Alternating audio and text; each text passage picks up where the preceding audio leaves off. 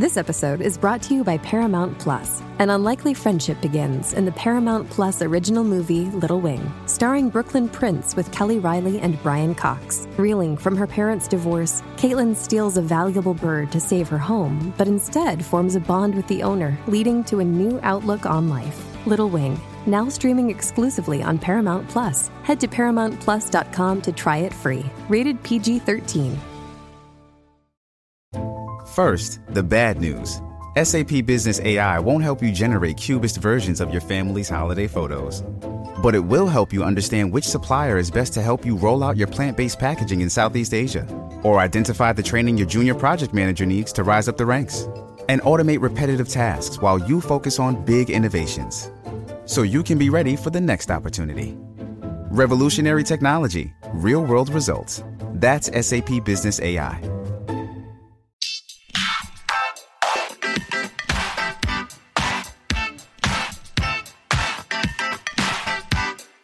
Hi, everyone, and thank you for tuning in to the 355th episode of Awards Chatter, the Hollywood Reporter's awards podcast. I'm the host, Scott Feinberg, and my guest today is a former United States congressman and senator who represented the great state of Nevada in Washington, D.C. for 34 years, rising to become the leader of Senate Democrats for 12 years. The longest-serving U.S. senator in the state's 156-year history, and, along with Alvin W. Barkley and Mike Mansfield, one of only 3 U.S. senators to serve at least 8 years as Senate Majority Leader, he has been described by the Washington Post as, quote, this young century's most influential senator, close quote, by the Las Vegas Sun as, quote, the most politically powerful man in Nevada's history, close quote, and by Politico as, quote, easily the most feared man in Nevada by politicians of both parties, close quote. And even his longtime nemesis, Republican Senate Leader Mitch McConnell, said of him, quote, underestimated often, his distinctive grit and determined focus nevertheless saw him through many challenges, close quote, and, quote, continue to make him a formidable opponent today, close quote. Senator Harry Reid. Senator Reid, after suffering a gruesome injury while exercising on New Year's Day 2015, retired from Congress in 2017 and returned full-time to Nevada, where he has continued to closely monitor current events and preside over the fabled Reid political machine, which has helped to turn Nevada into a solidly blue state, while also spending more time with his wife of 60 years, Lydia, their 5 children, and their 19 grandchildren. And now, at the age of 80, he is the subject of an excellent new documentary that is airing as part of PBS's Earth Focus series, produced by PBS SoCal and KCET, The New West and the Politics of the Environment, which explores how Reid accumulated power and then spent it in the service of the environment of Nevada, resulting in a state that is 87% public land, with national parks and renewable energy generators, and without nuclear waste, serving today as a model for the rest of America. Over the course of our conversation, Senator Reid and I discussed his odds-defying journey from Searchlight, Nevada to Capitol Hill, the challenges he encountered there, passing legislation related to not only the environment, but also Obamacare, Dodd-Frank, and an $800 billion stimulus plan to help save the economy in the midst of the Great Recession, why in 2013 he exercised the quote-unquote nuclear option by eliminating the filibuster for most presidential and federal judicial appointees, and how he feels about that now, given that the Republicans have since eliminated it for Supreme Court nominees as well, and what he thinks about the current moment in America, about Republican senators like McConnell and Lindsey Graham taking a very different approach to the U.S. Supreme Court appointment of Amy Coney Barrett than they did to Merrick Garland, about President Trump contracting COVID after downplaying and bungling the response to it since March, and about why he is so strongly supporting his former longtime colleague in the Senate, Joe Biden, in the 2020 presidential election. And so, without further ado, let's go to that conversation. Hey, it's Kaylee Cuoco for Priceline. Ready to go to your happy place for a happy price? Well, why didn't you say so? Just download the Priceline app right now and save up to 60% on hotels. So whether it's Cousin Kevin's Kazoo Concert in Kansas City, go Kevin, or Becky's Bachelorette Bash in Bermuda, you never have to miss a trip ever again. So download the Priceline app today. Your savings are waiting. Go to your happy place for a happy price. Go to your happy price, Priceline. With the Lucky Land Slots, you can get lucky just about anywhere. This is your captain speaking. We've got clear runway and the weather's fine, but we're just going to circle up here a while and get lucky. No, nothing like that. It's just these cash prizes add up quick. So I suggest you sit back, keep your tray table upright, and start getting lucky.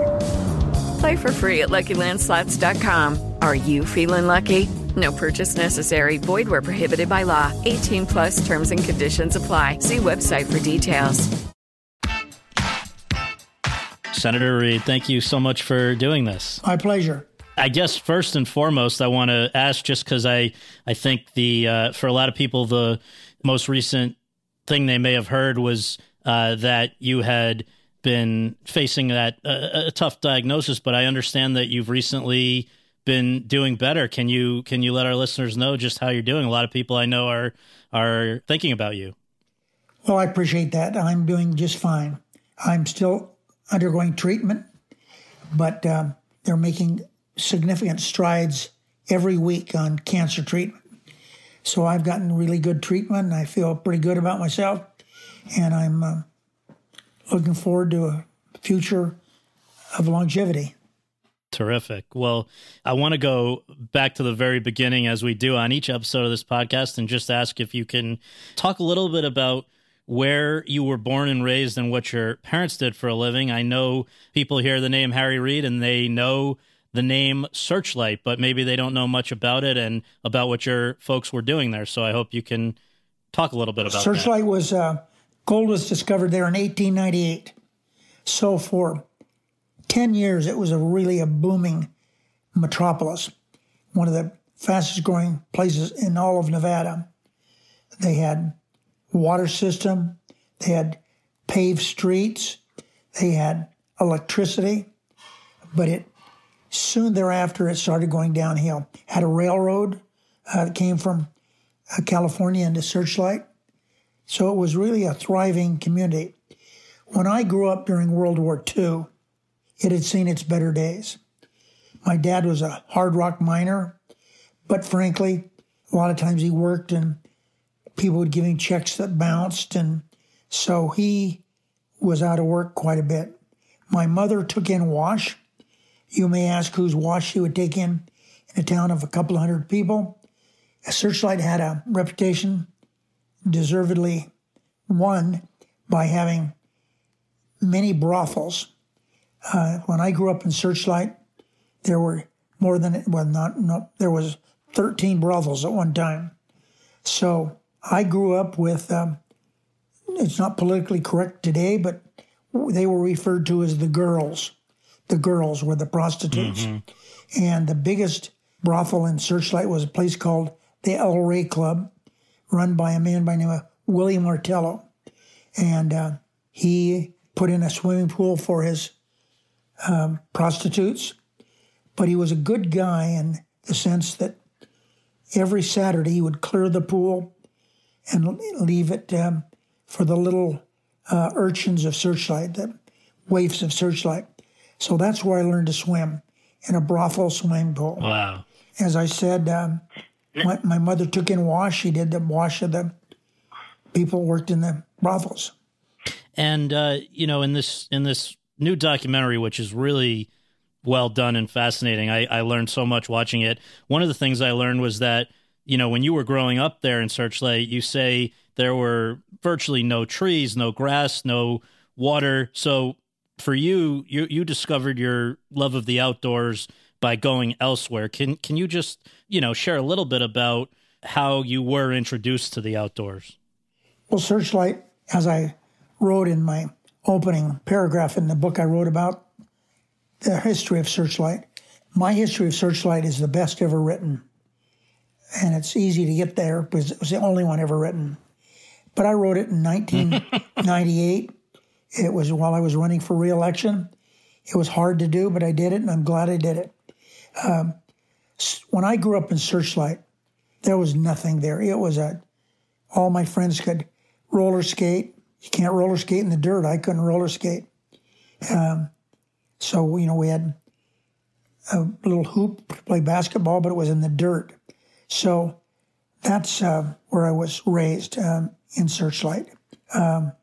Prostitution was not legal, but it went on anyway. The law enforcement people of Clark County, Las Vegas, didn't do anything about it. So it continued. Mm-hmm. There was nothing in Searchlight. It was no water of any kind.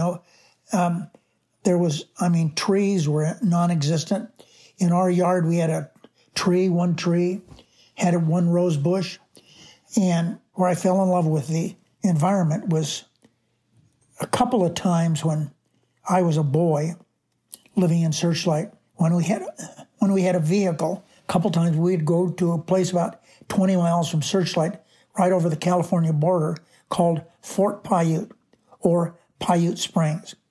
It was a fort they had built in 1864 to protect the mail routes to California, and it was amazing. It has rock walls and places for gun emplacements. It was like a storybook, and out of this volcanic mountain gushed water that ran almost a mile and a half into the desert. And in that, they had lily pads. They had cattails you could break open, and the cotton-like stuff would fall out. It was just unbelievably big cottonwood trees. So I was always remembered that. And so after I finished school, which took a long time, got out of law school, I decided I would go back. And I went back to Paiute Springs, and what a disappointment. The rock walls had been knocked down. The cottonwood trees had been burned. It was just, they screwed it up so bad. And that is where I became an environmentalist. And that, I know, we'll talk more about just the amazing things you did for the environment while you were in office. But I want to go back to your school days just for another point, because I know that for high school, you had quite a journey each week. I have read about, these hitchhiking 40 miles each week to Henderson to go to school there, staying with your relatives. And while you were there, I think was when you established one of the most important relationships of your life. Can you just share for listeners how you first became aware of a gentleman by the name of Mike O'Callahan, and why you think he took such an interest in you? There was no high school in Searchlight, so you had to go someplace else to go to high school. And I did go to basic high school in Henderson. Now, I didn't hitchhike every week. I would stay with people, and the more I stayed there, the more I would have things to do on weekends. But I did hitchhike back and forth, so I'd see my parents. And I hitchhiked not only back and forth to Searchlight, but I hitchhiked as I became a young adult. I hitchhiked all over. Hitchhiked L.A., Cedar City, Utah. I hitchhiked a lot. But when I came to Henderson to go to high school, I wasn't dressed like the rest of the kids. And my mother ordered my clothes out of Sears and Roebuck catalog, and I didn't have the same clothes they had. But I found that people were pretty nice to me, and no one bullied me. I certainly wasn't afraid of anybody. People liked me, and I have been in a lot of elections. But the most important election in my career was when I ran for junior class treasurer. Now, that may not sound like much to anybody, but I was elected junior class treasurer. And to me, that was a big deal. I'd finally been accepted by my peers. And that was the beginning of my involvement in school politics. The next year, I was elected student body president. And that was an interesting thing. I'll be quick, put a little vignette here. I'd been sick. It was probably some kind of staph infection. At the time, they called it rheumatic fever. I was sick in bed, and 3 girls came to see me. Cookie Schreck, Patsy Lopman, and Patsy Kazay. They came to see me. They said, you should run for student body president. I said, I can't do that. I would wind up losing. I said, Russell Williams has been freshman class president, sophomore class president, junior class president, and everybody knows he's going to be student body president. No, they said, you should run.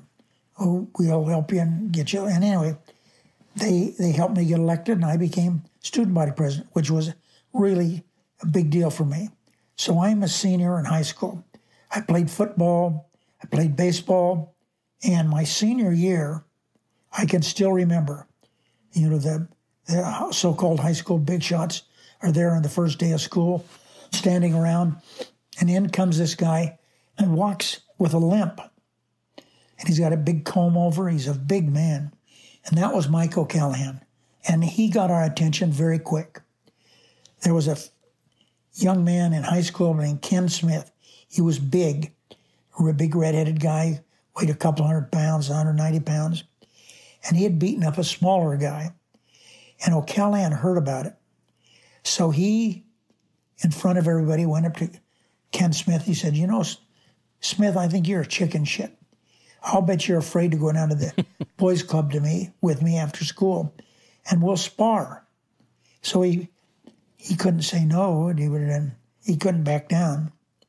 So O'Callahan in Korea had the bottom part of one of his legs blown off, but he could still get around just fine. And so we went to the boys club afterwards, and O'Callahan hit him so hard, so quick.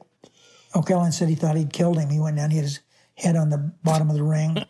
So we got instant appreciation and admiration for Mike O'Callahan. He was a terrific teacher. And he's the only really mentor I ever had. He was my mentor. He helped me. I can remember I came back from Washington to take the bar, which was only given once a year up in Reno. And I hadn't graduated from law school yet, but I petitioned the Supreme Court to let me take it early. And he met me at the airport in Reno and gave me a $50 bill. I'd never seen a $50 bill before. But he took care of me from then on. In Nevada, you run independently, governor and lieutenant governor. And we ran independent of each other. I ran for lieutenant governor. He ran for governor. And we both won. And I became the most important, the most powerful is a better word for it, lieutenant governor in the history of Nevada. And the reason for that was everyone knew that O'Callahan was close to me. And they knew that whenever I set out to do something, I had the primatur of Mike O'Callahan. And so I was a good lieutenant governor. I helped him a lot. And we did a good job for the state.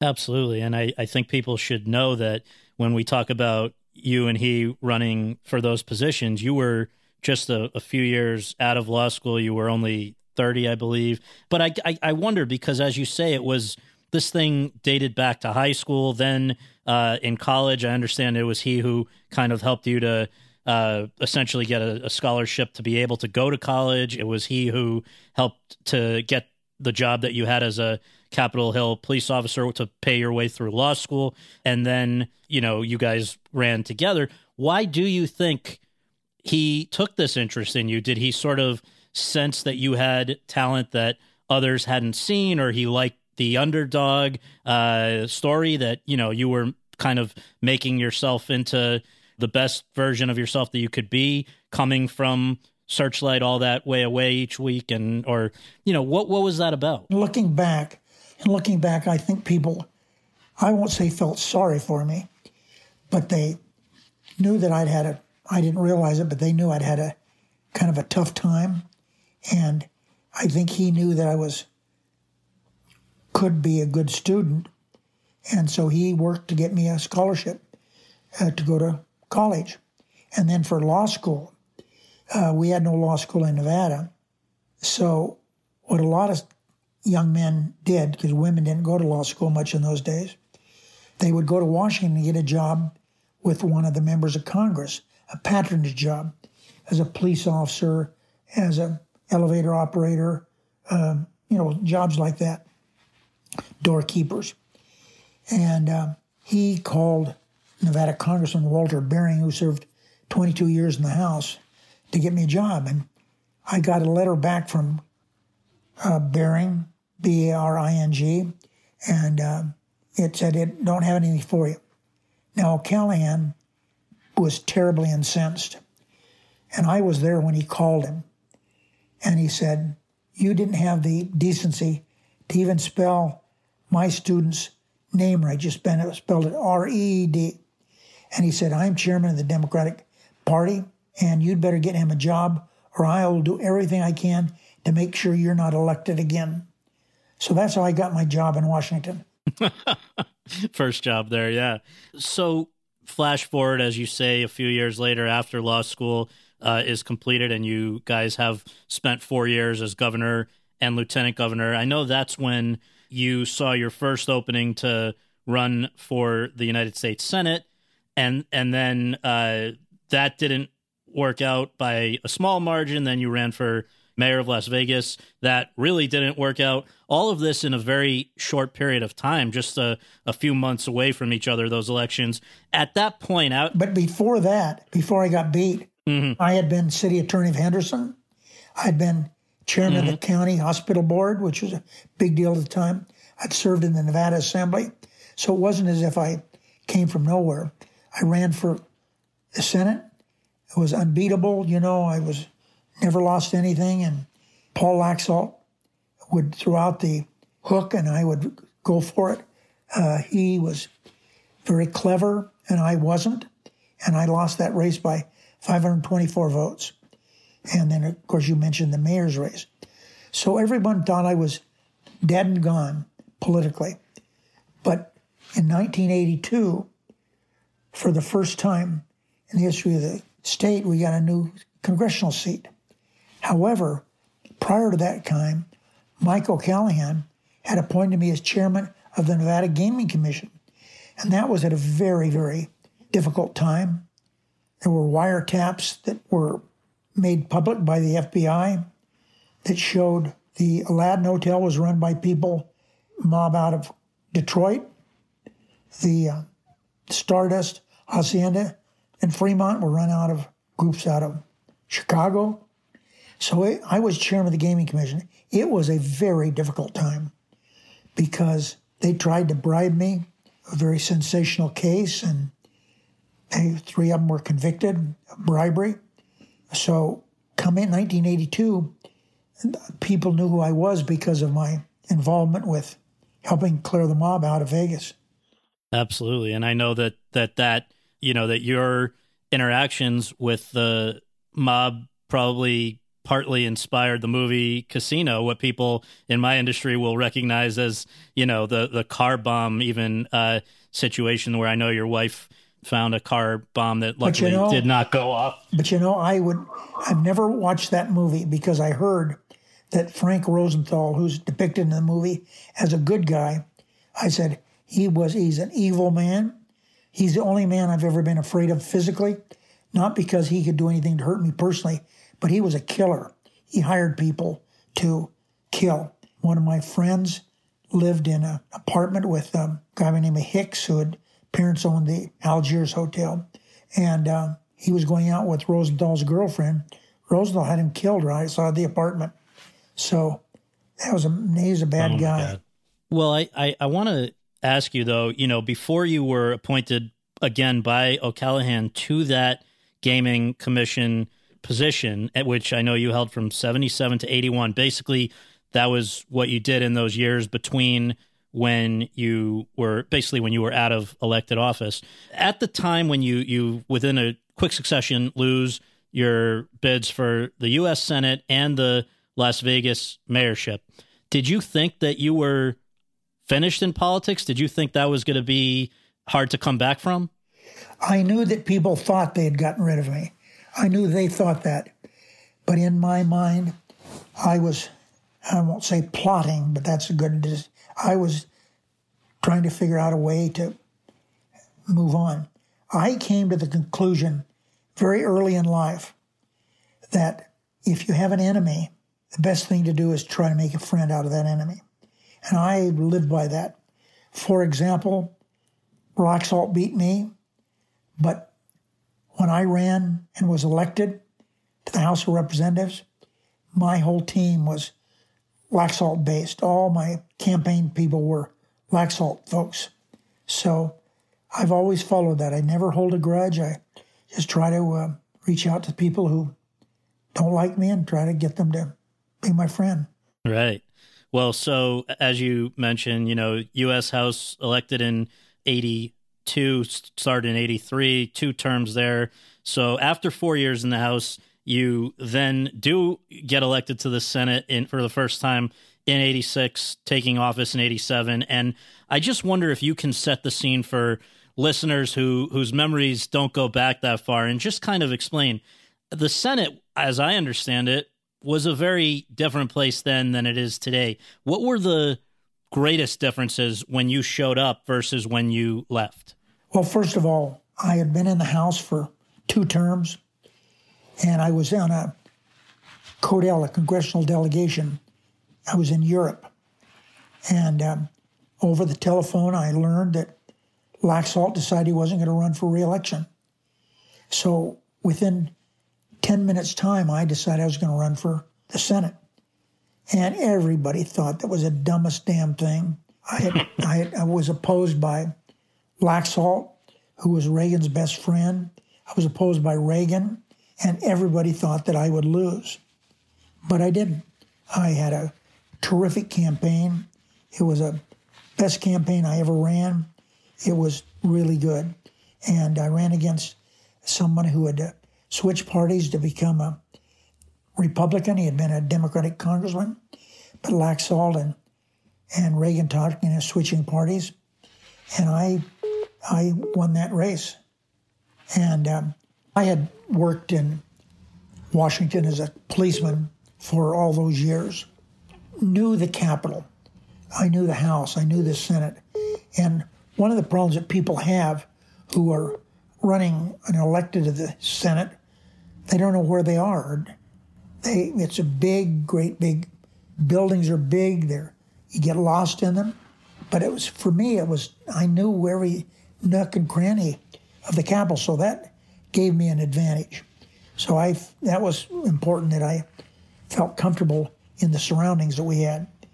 And the Senate was, I was very fortunate, and I was put on at that time, the most important committee there is, the Appropriations Committee. I got on that.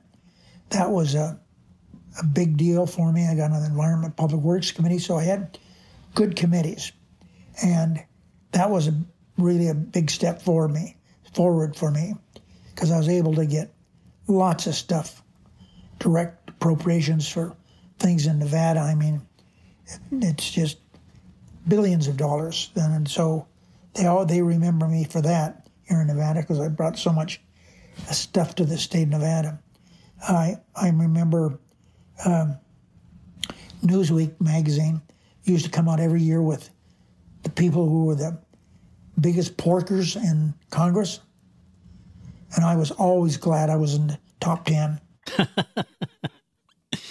Well, and I guess that leads nicely into one of the points that's made in the documentary, The New West and the Politics of the Environment, which is that it was discovered, I guess, shortly after you left the Senate, that more than half of what you did there was related to the environment, gaining national park designations, reforming land swaps, settling water wars, just a lot of the stuff that the film gets into more in depth. But I wonder, it's kind of interesting that almost from the outset was a priority of yours, only because it's not something that necessarily is electorally beneficial, right? That was actually quite divisive within the state of Nevada, a lot of what you were doing, because having so much of the state be designated as public land was going to affect people who wanted the land for other purposes, right? Yeah, I was really surprised when I gave all my papers to UNR, University of Nevada, and the archivist came back a few months later and said, did you know that over half the work you did was in the environment? I said, no, I didn't realize that. But in hindsight, I did do quite a bit. It was something I was interested in. The environment was not as big a deal then that it is now, and I think I helped make it a kind of a big deal. I mean, when I came to Congress, Nevada had a few thousand acres of wilderness up at Jarbidge in Elko County. When I left, we had over 5 million acres of wilderness. We had 2 national monuments, one of which was almost 1 million acres. I was able to push off into renewable energy. I don't mean to be boastful here, but I made sure we had renewable tax credits for solar. As a result of that, you could drive 15 minutes out of Las Vegas and come to a place where they have millions of solar panels in a dry lake there. And it's that way all over Nevada. We have a lot of solar. So I am glad I did.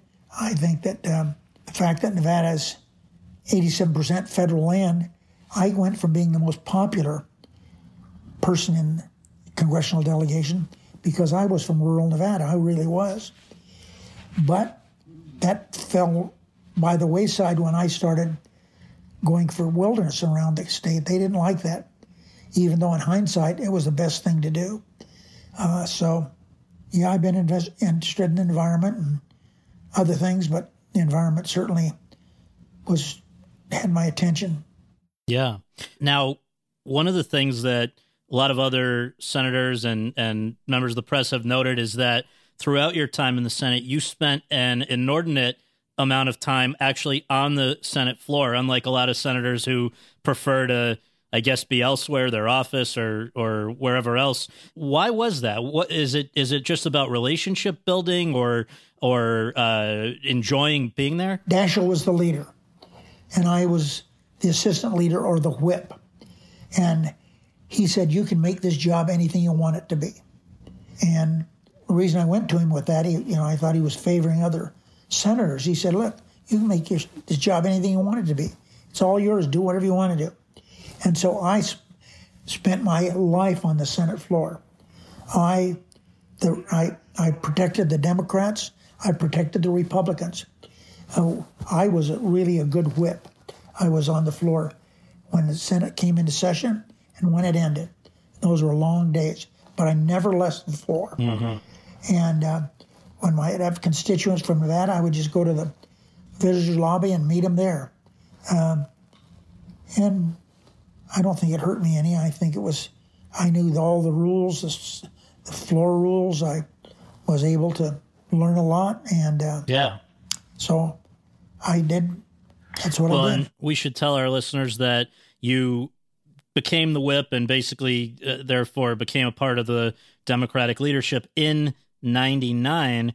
And it was in 2004 when Daschle surprisingly lost. And at that point, going into 2005 is when you became the Democratic leader. But before we talk about anything to do with that, I just want to ask you about one kind of colorful moment that I think you had something to do with as the whip. This was in 2001 when the Senate was very closely divided, and you, I believe, were instrumental in converting Jim Jeffords, the senator from Vermont. I'll explain that to you. I was part of the Democratic leadership before I became the whip. Daschle appointed me as head of the Democratic Policy Committee, which was a leadership position, and that people got to know me there. It was the educational arm for the Democratic Senate. Okay, so let's fast forward to the Senate is evenly divided. Same number of Democrats, same number of Republicans. So I came up with a theory that no one has ever done before, but I did it. I was chairman of the Environment and Public Works Committee. I had a staff of 17 to 20 people. It was a big staff, good staff. But I figured this. What if I could get someone to switch parties? And I thought the culprit would be Jim Jeffords, because he didn't like what the Republican administration was doing regarding education. So I went to Jeffords. I told Daschle, I said, I'm going to meet with Jeffords in the morning, see if I can get him switched parties. He said, I don't have time. I'm busy. So I said, well, I'm going to do it anyway. You come if you want. So I met with Jeffords. And I said, Jim, I'm chairman of the Environment and Public Works Committee. You're a member of that committee. I know how much you enjoy working on environmental issues. I've got a staff of 17. I got a beautiful office suite. Tell you what, I will give you all my staff. I will give you all my office space. You just switch parties. And he took the deal. From Republican to independent, but caucusing with the Democrats, right? And it changed the country. It was unbelievable. But frankly, I'm not boasting here. I'm just being factual. I don't think I know, no one in the history of the country has ever done anything like that before. It was a first and probably a last. But I did it. I'm glad I did it. It changed the country. Absolutely. Amazing accomplishment. So now you become, after Daschle loses, you become the Senate, initially minority leader for 2 years, then the majority leader. And I wanted to ask you, because I know you've really, you knew your history of the Senate. There have been such different approaches to being a party leader, from LBJ's aggressiveness to Mike Mansfield and some of the others. I just wonder, was there somebody who you modeled your tenure after, or did you just kind of figure out your own path? I decided that I was going to try to replace Daschle, and I made calls after he called and told me he was going to lose. And I called all my senators and said, what I want to do is reestablish the committee system. It had Daschle had set up a lot of task forces, and the committee chairs hated that because it took away their clout. So that was one of my selling points. I'm going to reestablish the strength of the committee system. And we did that. And committee chairs and the members of the committee really appreciated it. You asked me what kind of a leader I wanted to be. I decided I was going to be kind of my kind of leader. And I knew that the leaders I'd watched before, Byrd, Daschle, Dole, Frist, all these guys had been heavily dependent on their staffs. They didn't depend on other senators. But I decided I was going to do something differently. I first of all reached out to Chuck Schumer and brought him into my leadership. He became a 2-time chair of the Democratic Central Campaign Committee. That is to find senators to run and to protect those that are running, to raise money. He did a wonderful job. And then I had brought in Dick Durbin, my friend we served together in the House, and Patty Murray. Those 3 senators became my eyes and ears. There would be days I would have them come to my office 3 or 4 times during the day. I didn't do anything without telling them what I was doing. That way, when I had my Monday night leadership meeting, I knew we were okay because I'd cleared it with my 3 fellow leaders. When we had our meeting Tuesday in the morning and at noon, I was protected. They took good care of me. So that's how I ran my caucus. I wanted it to be everybody pulling the oars the same direction. And it worked out okay. I was the second longest leader in the history of the country. Just only one that beat me time-wise was Mansfield. Yeah. Well, I know that I think it was in your first year as majority leader that a first-term senator caught your eye and you really took an interest in him, future President Barack Obama. Why were you were a believer in him very early on. I believe you encouraged him to run for president. And obviously you two accomplished so much together, especially in those first few years when he was in office. $800 billion stimulus plan, the expansion of the Children's Health Program, pay equity for female workers, Dodd-Frank, the auto industry, big education bill. But I know that the thing that you have said was the most challenging and also the most rewarding to get done was the Affordable Care Act. And I just wonder if you can explain for people who don't know how the sausage is made, in a sense, why was that so difficult to get past, and why was it also so personally gratifying for you. I think it came back in a way to your parents, right? Let's step back first. I had the feeling that Obama had something special. So I called him into my office. He was a brand new senator. And I surprised him. I said, I think that you should immediately start planning to run for president. I mean, the conversation was longer than that, but that's basically what it amounted to. And I'm the first person to have talked to him about that. And to show he didn't forget that one, he was running for re-election and was re-elected.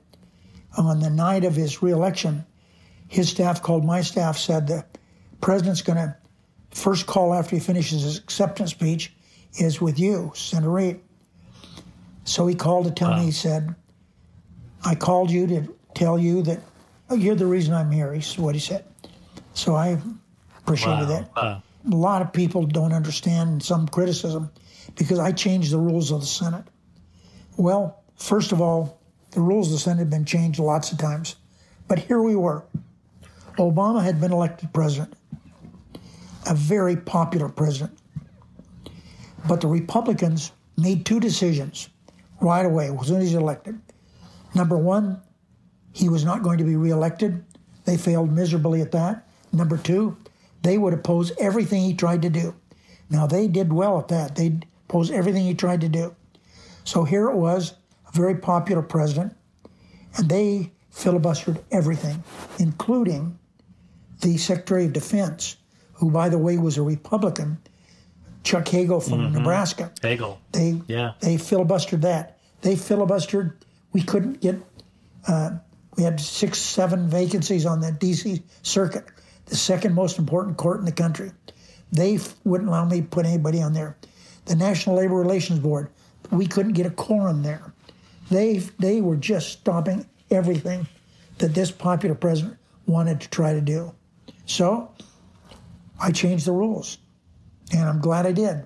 That's November 21st, 2013, that you made that rule change. And I just so people understand the logistics, prior to November 21st, 2013, you would have needed 60 votes to have most federal judicial appointees and most presidential appointees, right? Yeah, all of them. And we changed the rule that changed it, but still it took a supermajority to get somebody on the Supreme Court. That's until they did what you had, the part of the filibuster that you had left in place, they blew that up in 2017. But think about this. This very popular president couldn't get anything done, as I said. So in changing the rules, here's what happened to President Obama. He has a legacy now that will be written about for generations to come. We were able to do Lilly Ledbetter, the great lands bills we did, the things you mentioned, Obamacare, the most significant change in the history of the country with Wall Street, with Dodd-Frank. We did it all. And in fact, we passed the final vote on the Affordable Care Act. Took place on Christmas Eve, if you can imagine that. But I had to get 60 votes and enough votes to get it done, I should say. And we got it done. We were able to get it done.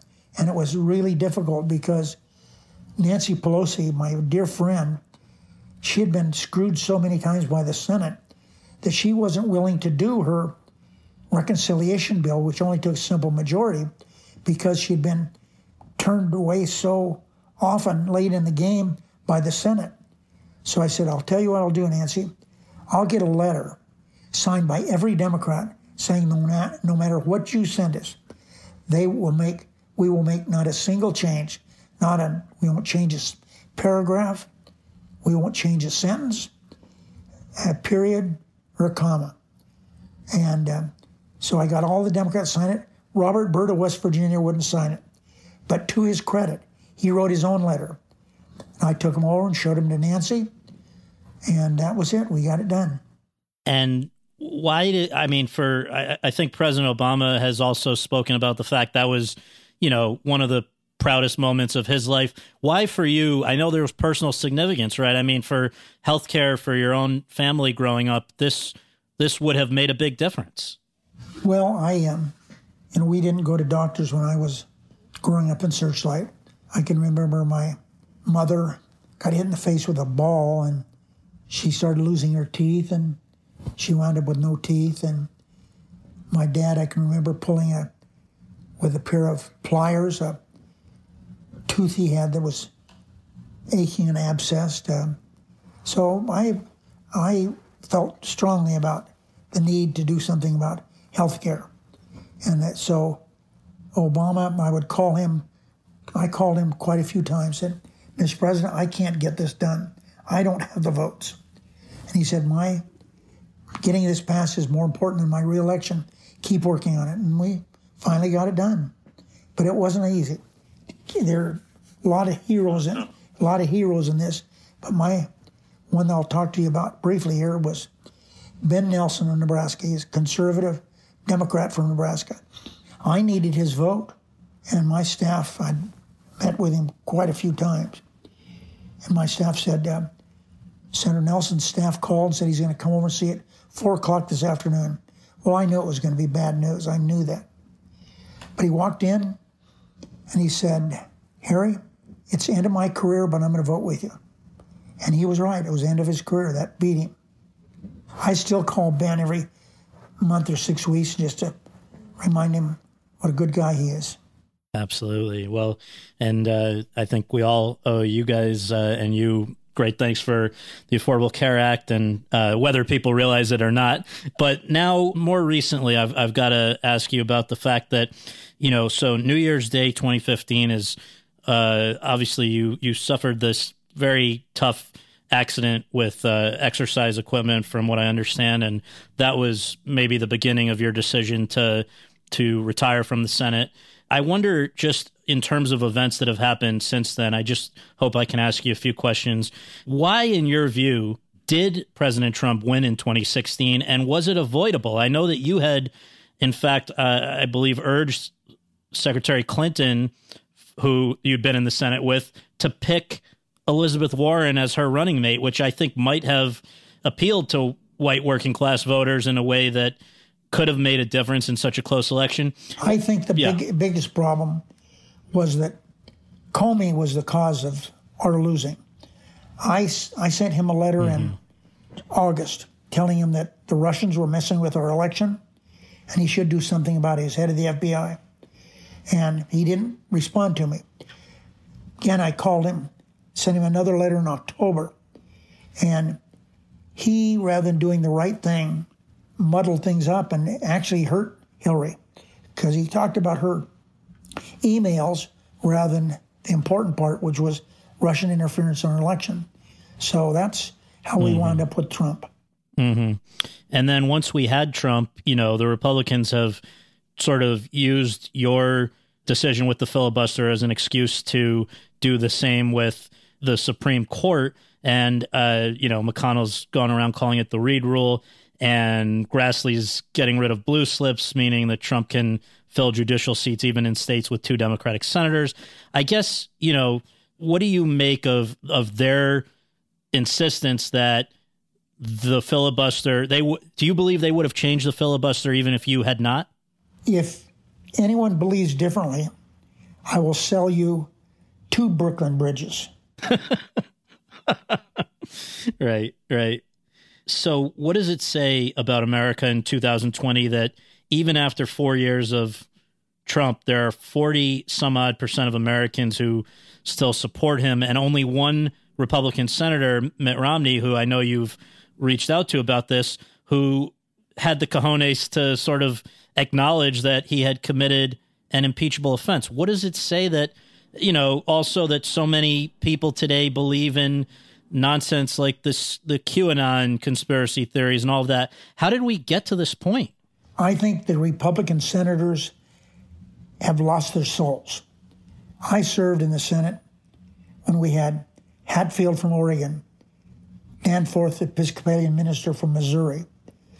We had Chafee, from the war hero from Rhode Island, and on with these Heinz from Pennsylvania. These very, very moderate, strong Republicans. But what has happened with the present cast of Republican senators is they are afraid of Trump.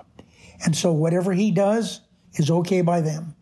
And that's why we have the mess we have in Washington. And as I've said before, the filibuster's on its way out. It's not a question if it's going to be gone. It's a question when it's going to be gone. For all legislation. That's right. And Trump has been a disaster for our country. And I don't blame that all on him. I blame it on Republican House and Senate members who are gutless. Well, the one who in some ways has been the most, I think, hypocritical would be your Republican counterpart for many years, Mitch McConnell. I mean, he blocked, obviously, Garland from having even a hearing, and yet here he is trying to ram through Amy Coney Barrett under the same circumstances. What is his problem? Has he always been like this, or is even he... yes, Mitch is cold and indifferent, and that doesn't surprise me at all. And I say this about another big disappointment. I was very close to John McCain. Now, he and I disagreed politically, but I always considered him a war hero, which he was. And while he was alive, one of the outstanding Republican senators was Lindsey Graham. But with John having passed away, Lindsey's lost his soul. I'm glad he has a tough race in South Carolina. He may lose that race. He's behind right now, and I hope he loses. Mm-hmm. And how do you explain him? I mean, is that just purely about power? I mean, he's literally on tape. He started playing golf with Donald Trump, and he became his pal.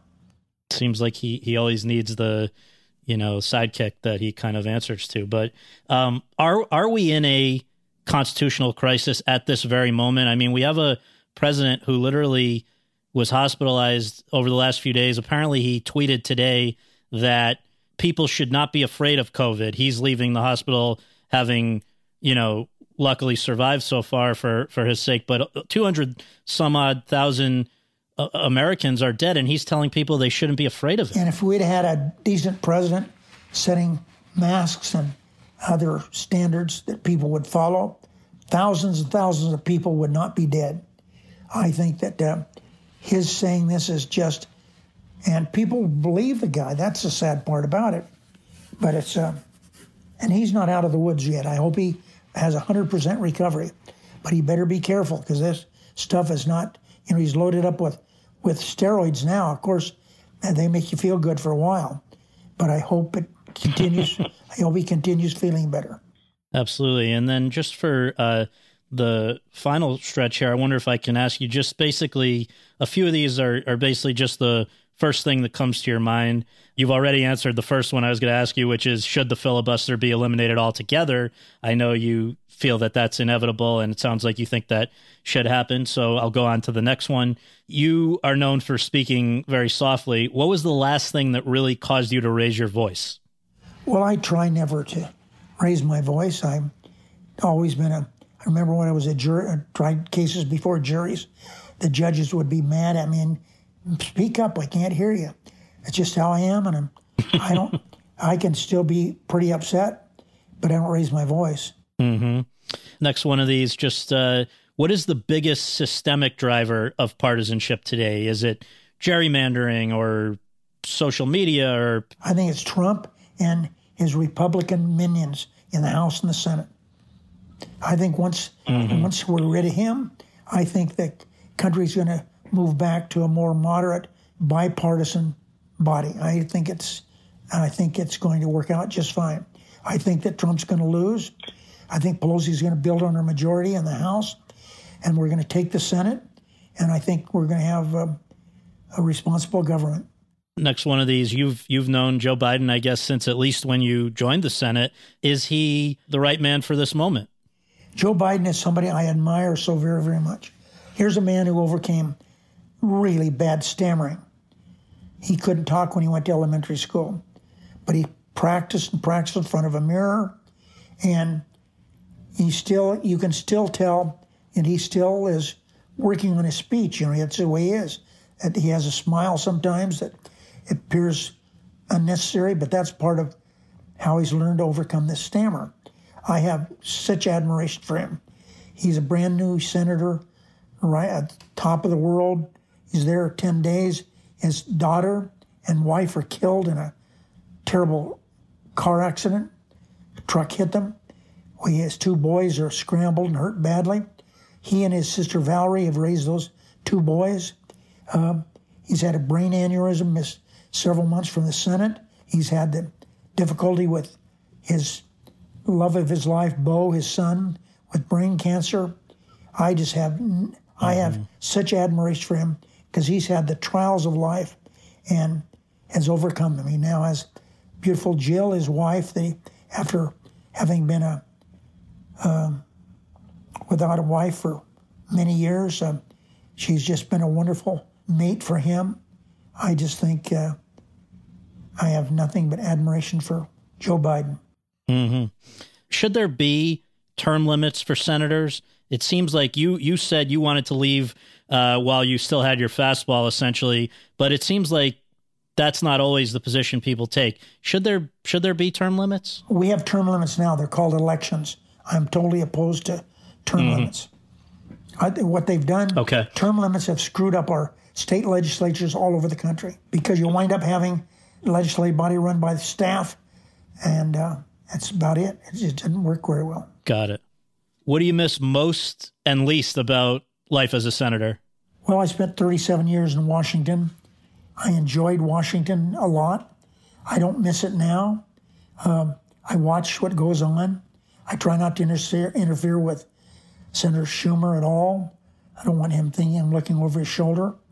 But that was then and this is now. So I don't dream of being back there. Do you stay in touch with any of your former colleagues, any Republicans in particular? I'd be curious to know. Yeah, I stay in touch with Shelby from Alabama. I stay in touch with Durbin, Schumer, and Murray a lot. Keep in touch with good senator from Hawaii. Schatz is such a good guy. I keep in touch with Coons from Delaware. I keep in touch with senators. Mm-hmm. For Nevada coming out of this pandemic, how's Vegas going to do, in your opinion? And also, will Nevada become, I know you've talked about, after all the caucus problems in Iowa and some in Nevada, will Nevada end up in the next election cycle, do you think, the first in the nation and a primary? I don't know. We're working on that now. I think that caucuses leave something to be desired, as proven in Iowa. And we didn't do so well in Nevada either. So that's something we're working on, but we got to get rid of this plague that we have before we can get Nevada up running again. It's been hurt much by the coronavirus. We have our union, 75,000 members, culinary union. Most of them are out of work. It's been extremely difficult for Las Vegas. Absolutely. Well, and the final question is just if you can kind of put yourself back in the mindset of being the Senate Democratic leader for a moment. Let's say Joe Biden, God willing, wins in November, shows up in January, and, knowing that there's going to be this aggressive opposition to a lot of what he does, what would you advise him to try to do right up top in the way that you and President Obama got so much done in those first 2 years in particular? What would you say how should he approach the beginning of his presidency if he wins? Biden's a deal maker, okay? He's done very well with that. I think he has to see if the Republicans are willing to do anything together. If I wouldn't give him much time, a month or so. If they'd not, then I think he has to move in and get rid of the filibuster. And then any particular piece of legislation, or you think you just see what the situation is? We got rid of the filibuster. We could do something on climate change. We could do something on infrastructure development. We could do some things on creation of jobs, which infrastructure development would do a lot toward that. Mm-hmm. Gun violence. Yeah, a lot of stuff you've written about. Yeah. Well, I can't thank you enough for doing this and for all of your service. And I encourage people to watch this documentary. It's fascinating. So thank you again, Senator. Call anytime. Bye.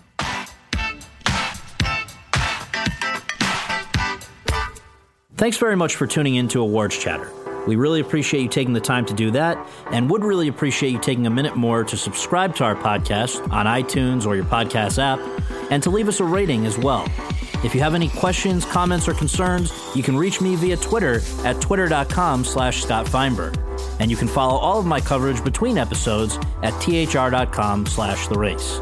Until next time, thanks for joining us. With Lucky Land Slots, you can get lucky just about anywhere. Dearly beloved, we are gathered here today to... Has anyone seen the bride and groom? Sorry, we're here. We were getting lucky in the limo and we lost track of time. No, Lucky Land Casino, with cash prizes that add up quicker than a guest registry. In that case, I pronounce you lucky. Play for free at LuckyLandSlots.com. Daily bonuses are waiting. No purchase necessary. Void where prohibited by law. 18+. Terms and conditions apply. See website for details.